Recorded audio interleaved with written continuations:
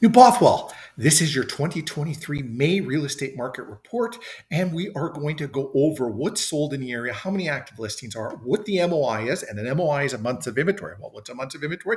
Well, a month of inventory is a measure it's a system to measure the liquidity of any real estate market.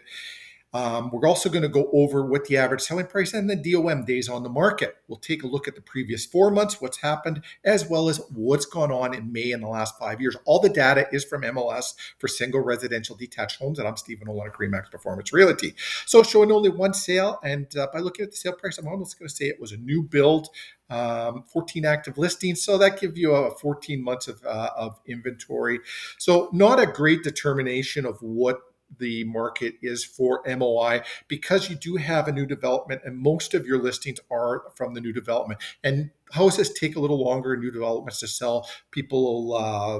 Builders will build them and sell off the spec homes and things like that. So not a great description. If you were purchasing, we'd actually pull just residential resale and we'd pull out 9 to 12 months, probably closer to 12 months worth of data for New Bothwell for town that size, and go through it, help inform you and educate you and make the process a lot easier when you're informed and educated. Average selling price of the one home that sold was $399, and you see 300,000. One home sold, 2 homes sold, 339, 2 homes sold, 351.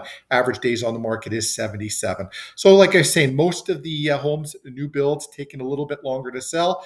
So do you have any real estate related questions? You're thinking of buying, you're thinking of selling? How can we help you? How can we inform you, educate you, and make the process so much easier for you? If you like our content, give us some love on social media. Follow us on Instagram, like us on Facebook, subscribe to our YouTube channel, or give us a Google review. Google reviews help us help other people. Be tuning in later today. We're going to be doing the Winnipeg real estate market as Winnipeg as a whole. And why that concerns you is because usually what happens in Winnipeg, we are 3-4 weeks behind in the southeast. We see it happening out here. So if lots of actions going on there, it trickles down into the southeast and we get more home selling. Thanks for watching. Tune in again next month for our next monthly report. Have a great day, everyone.